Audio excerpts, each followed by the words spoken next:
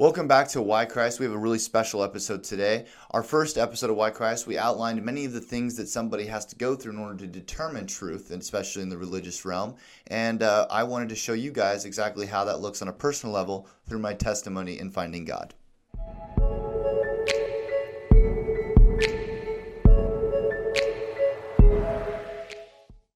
Thank you for joining us today. So we have, unlike our normal episodes, we usually have guest speakers on with us, and we usually chit-chat about different topics about Christianity. But today I wanted to do something a little bit different. Like I mentioned before, on our first episode of Why Christ, we actually outlined many of the different things that one person has to go through in order to find a religion or truth in general. And one of the things I think it's really important to understand is how that actually looks on a personal level. So I want to try to do today is kind of share my personal testimony with you guys and actually try to elaborate on the things I actually went through personally to find God. And hopefully that can help you understand the Christian faith better, and also how Christians kind of come to the point where they are today. So my story is, like many people's story, didn't start off like in this perfect Christian family like everyone kind of pictures, especially like the movies and whatnot, that everyone that's a Christian is only Christian because it was passed on by their moms and their dads. It's just kind of a family thing. But that wasn't really the case in my family. My mom was Christian, but my dad wasn't, and our family is broken. We had a bunch of divorces. It was a lot of hardships throughout the years, different stepdads and things like that made believing in a God kind of difficult, because when you go through hardships, and you think to yourself, why would a good God allow any of this to happen to me? So when you're going through these different things in your life, it's kind of hard for you to actually see the light throughout of it. So when I'm going through this, when I'm growing up in this broken home, and we're going to these different churches, it kind of seemed hypocritical to me. I saw a broken family around me going to church and listening to these sermons that I didn't really see being practiced in the home. And so that was really hard for me. And I saw that with a lot of Christians as well. And the hypocrisy of the Christian church was really a turnoff to me. And I really didn't want to grasp onto something like that, because I was like, okay, if they call themselves Christians, I don't want to be anything like them.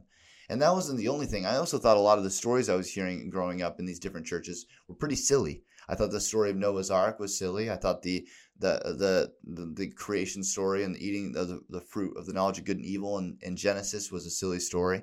I thought that a lot of the things in the Old Testament especially were atrocious, to the point where I thought that there's no way a good God could do any of those things. And so it was really hard for me to come to a place where I was actually even willing to look at the evidence. So I grew up in that kind of mindset, but it got to a point where my ego was growing. I was getting cocky as I felt myself getting smarter and thinking that I figured out everything. I have probably figured out the answers to a lot of these questions, and I've actually have a lot of watching different like scientific documentaries and things, and so basically rationalized my way through Christianity completely and religions, and landed on atheism. And I was a pretty staunch atheist. Now, not all my family knew this at the time, because I wasn't outright just going to tell my whole family that I was atheist. But in my personal life, I was debating people and honestly being arrogant and mocking them quite frequently. I thought that their arguments were stupid. I thought they were badly put, and some of them were, because I was dealing with people the same age as me who were equally as arrogant. It wasn't until I actually was put into a private Christian school, where I was actually surrounded with Christian scholars who actually had good answers to these questions, who actually did more research than me, that were able to actually give good answers to the questions I posed.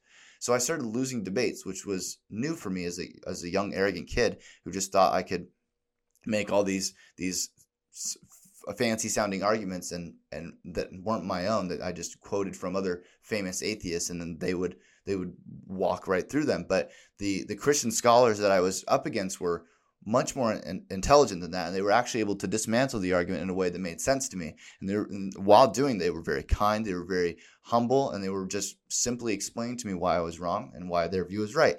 And through that, I started to feel like on shaky footing. I hadn't had a place in my life where I was actually really doubting my atheism at all. And before then, I was kind of just in an echo chamber of myself and me watching just atheistic videos without ever actually considering the other side of the argument. So once that happened, I actually had to dive into the other side of the argument to try to come up with counter arguments. So I'd go home, research, think, figure out a good counter argument to whatever they argued against me, come back the next day and do the same thing again. I did this every day for years until I eventually came to a place where I kind of ran out of arguments. And so it forced me as a person who tries to be as intellectually honest as I can to have to actually look at the other side as if it may be true. Until this point in my life, I had only been trying to disprove Christianity. I had never even considered the fact of trying to prove Christianity. So I wanted to actually look at what were the arguments for it, not just against the arguments for atheism. What were the arguments for Christianity? So I started looking at those. And before you can even look at the arguments for Christianity, you first have to decide if Christianity is even possible.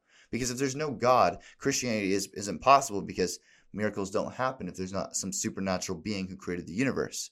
So I first had to look at God. Is God real? And from watching YouTube videos, talking to these different Christian scholars, asking them questions, and getting all these arguments that were really, really, some of them were difficult to understand, but others of them were really simple, until I had an abundance of arguments and no arguments on the other side that made me have to choose that God must be real. But I don't know who this God is. I don't know what he looks like. I don't know who he is. I don't know what he's about. I only know that there must be some supernatural creator. He might have just created the world and walked away and we've never seen him again. That's completely plausible as of then. So I had to look at, okay, did God reveal himself? But first, that would be too broad of a question, because if you're just asking did God reveal himself, then you're dealing with thousands and thousands of religions all across the world. And with each religion, you're looking at different sects within that religion. Within Christianity itself, there are dozens and dozens and dozens and dozens of different groups and denominations within Christianity. So you can't just start with that question. So first I tried to do some process of elimination. So the first thing I had to do was, okay, I got to figure out if God is a monotheistic God, meaning one God, or if he's a polytheistic God. Is it a multiple of God? Now, me living in America, I kind of just realized, okay, a polytheistic religion sounds silly, but I can't just write it off that just because I live in a culture that doesn't really have a broad polytheistic nature. So the argument that I heard that actually was a good one, and it's the reason that a lot of Western cultures don't accept polytheistic religions, is because polytheistic religions have a big problem with them. They don't account for science. What I mean by that is, if you think of the most popular polytheistic religions throughout history, well, let's take the Greek gods or the Roman gods, for example. Their explanation for the world around them was there must be different gods governing different forces. They said Poseidon is the governing of the sea. We have Zeus, and he is the governor of the sky. He's control of the sky.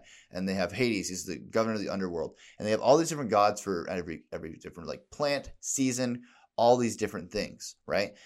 But once science became more and more and better understood, we realized that it wasn't Poseidon and Zeus fighting. It wasn't the sky and the sea going against odds, and it was two different forces. No, it was one force creating a storm, or it was the sun got hotter and it dried up the crops. It wasn't the sun god angry at the god of the crops.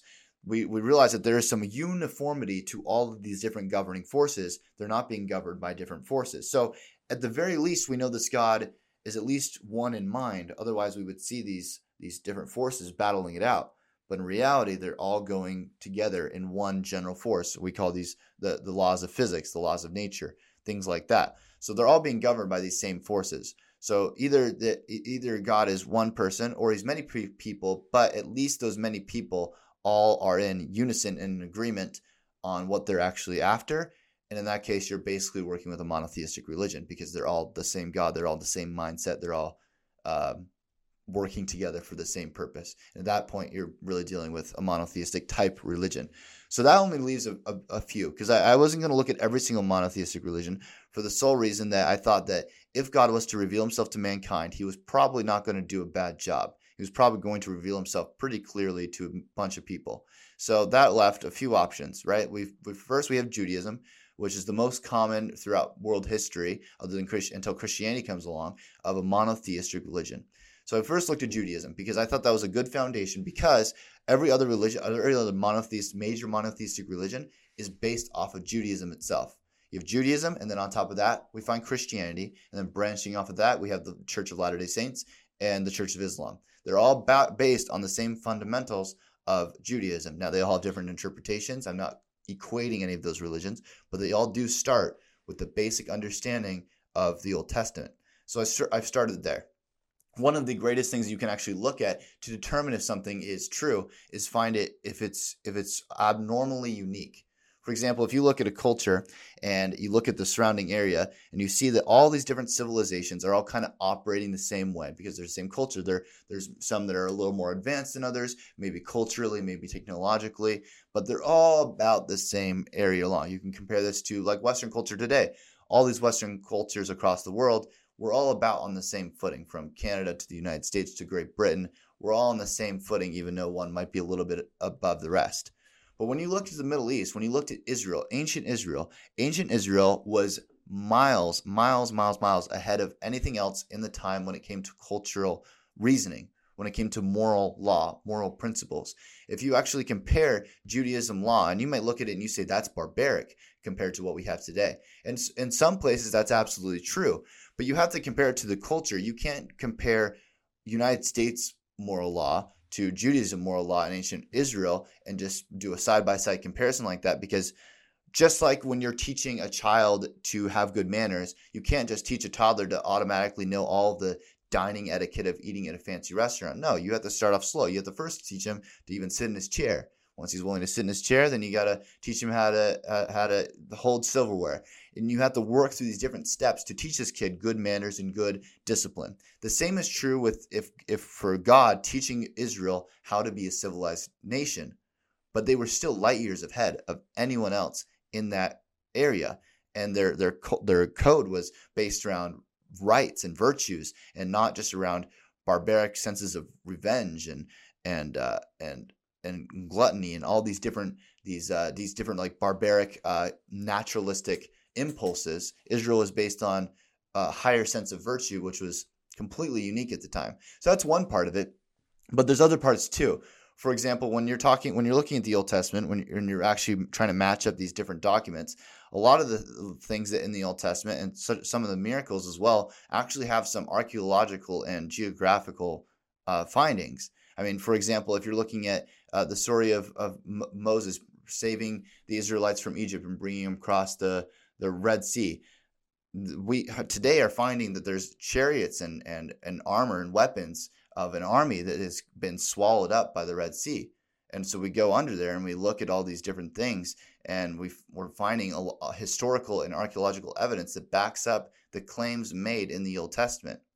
But putting all that aside, the biggest actual evidence of at least the monotheistic religions as being a way that God revealed himself to mankind is in the Gospels. Because in the story of Jesus is one of the most unique characters in human history, actually the most unique character in human history. And there's a bunch of things about Jesus that are historical that we can absolutely back up. And there's some things that we're not 100% sure on. And so those are the things that require some level of faith. But the historical evidence is damning in itself. If you look at the historical evidence of Jesus, first of all, he did exist. No historical evidence suggests that he didn't exist, that he was just a figment of imagination, that he was just created. He did exist. He was 100% a real guy who went around and did good deeds. And we have a lot of records of the things that he said and the things that he did. Now, if you just look at the claims of who he was, you basically are left with two options, because Jesus claimed to be God. He claimed to be the Son of Man, Son of God. He gave himself a bunch of different names that basically leave you two options. Either this guy is a crazy lunatic, or he is who he says he is. A lot of people like to write him off as, oh yeah, he was a good prophet, but he went too far when he said he was the Son of God. But if someone today came out and he walked around town and he did good deeds, but he was telling everyone that he was God, you would call that guy a crazy man. You wouldn't call him a good guy who just has some like weird thing with him being obsessed with God. No, you call him a lunatic. You'd be like, okay, that guy's crazy. He thinks he's God. Or what he's saying is true. Those are your only two options. So when you look at Jesus and you actually try to determine, okay, is he who he says he is? The best way to figure that out is, did Jesus die on the cross and stay dead? Or did he die on the cross and rise again? Because if he stayed dead, everything that Jesus said and did can be just written off as just another crazy lunatic who pretended to be the Messiah. But what we find is, if you actually look at the evidence for the resurrection of Jesus, it's pretty damning. For one, we know for a fact that he did die on that cross. We know that for sure. We also know that he was put in a tomb, and then later that tomb was found empty, and there's many, many people that claim to have seen Jesus after the fact he was resurrected. So that needs some sort of answer for that. When we have these set of facts in front of us, you need to have a good answer for what those facts happened if you're not going to accept that he resurrected. We know he died for sure. We know he was put in that tomb for sure. We know later we found that tomb empty for sure. We know that later we found a bunch of people that claimed to have seen him and then were tortured to death and died with the claim that they did indeed see Jesus. Now, what's really unique about that is it's not that people don't lie. Of course they do. But it's really, really rare for people to die for something they know is false. You can say that a secondhand person, like a Christian today, who just hears about these stories and believes them so well, if they die a martyr, that's understandable because he's believing in a lie. But what if you're the perpetrator of that lie? What if you created that lie that Jesus was resurrected? What if you're the creator of that lie? Why would you die for it? And not just one person, many, many people died claiming that they saw Jesus after he died. So how does that work? Is it just a bunch of people that are super committed to this lie that they're willing to be tortured and crucified and killed and martyred for this lie? That seems extreme to me, especially since that's never happened like ever in human history other than this one time. And also, how did a lot of this is based on the testimony of women, which in the time is actually really unique, because if you're going to make a lie, the last thing you want to do in that culture, in that time, is to actually make that lie based on the words of a woman, because in that culture, they didn't actually respect the words and the testimony of women. So if you're going to make this a really elaborate lie, that you started off on the wrong footing. But a lot of the original basis of these claims, that some of the first people that actually saw the empty tomb were women. So that's really unique as well in the story. And a lot of these unique traits are really important. So back to the testimony. I've came to the conclusion that there is a God. There must be a God. I've came to the conclusion that he must be some sort of monotheistic God. I came to the conclusion that he revealed himself through the Old and New Testament. So that leaves me with basically three options at that point, okay? Either it's Christianity. I got to figure out which type of Christianity it is. Or that leaves me with Islam. Maybe the Quran's true, and maybe the Book of Mormon's true, and then that would be the Church of Jesus Christ of Latter-day Saints. So I had to decide between these three options, because once I discovered that Jesus was who he said he was, that wrote off Judaism, because Judaism doesn't accept that Jesus was the Messiah. They're still currently waiting for their Messiah. So when I looked at the Book of Mormon and I looked at the Quran, they have a lot of fallacies in them that I can't write off as truth. I don't think that either of those texts actually can be written as the Word of God. I don't think they can be held as true prophecies or written by true prophets. But we will be talking about that more in depth on later episodes. But for now, for my personal testimony, I came to the conclusion that okay, there is a God, and He revealed Himself through mankind, through prophets, and they wrote it down in this New and this Old and New Testament. And so I knew that there must be some truth to Christianity. I didn't know all the different doctrines. I didn't know the theology of it. I just knew that Jesus was not a lunatic. He was who he said he was. He did die and resurrect. I knew that there was a God that was able to make that happen. And I knew he wanted something to do with me. But I didn't really know what. I didn't know what I was going to do with this knowledge. I didn't know how I was going to actually pursue it. So with those basic facts in mind, I just started asking more and more questions. I tried to understand Christianity, because a lot of Christianity was really confusing to me. It angered me. I thought a lot of the doctrines of Christianity were atrocious. I hated the idea of eternal torment in hell. I hated the idea that the traditional view of sin in Christian faith. I hated a lot of the Christian doctrine, especially when it came to salvation, how I was going to be saved, but maybe not my dad, and these different people in my life that I love dearly that may not be saved. These were a lot of questions that I had to work through my entire life, and I'm still working through today. That's why my testimony is not finished, and no one's truly is until the day they die. But my testimony to you right now is that I believe that there is a God. I believe that He revealed Himself through mankind, through prophets, and He came to earth as the man Jesus Christ to die on the cross for your sins so that you can go to heaven. I don't have all the answers to all the theological questions that arise from those statements, but I'm still pursuing them. And that's what every good Christian should do. That's what every good Christian needs to do in order to actually have a good, solid foundation for their faith. Because faith is essential. But if you can eliminate some of your faith and replace it with good, hard evidence, good, hard foundations, it's going to be a lot harder to shake your foundations and actually have somebody doubt your faith if you actually have good arguments, good evidence to back up what you believe in.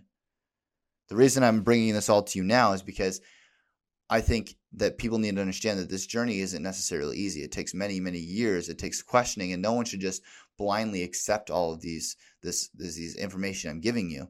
You should question it and question your own beliefs all the time, and never shy away from any of the accusations somebody's going to make against you. That someone's going to question your ideology, and someone's going to question your religion, question your faith, question your ideas, and that's okay. That's good, as long as you're going to actually analyze yourself and actually dive into what you believe and try to determine if it's true or not. But that's all I had for today. I wanted to share my testimony with you. But on later episodes of Why Christ, we're going to have the Debunk series as well, where I'm going to be discussing why I believe that the Church of Latter-day Saints is not the Word of God, and why I believe that the Quran and the Church of Islam is not the Word of God either. And until next time, my name is Levi Erickson, and this is Why Christ.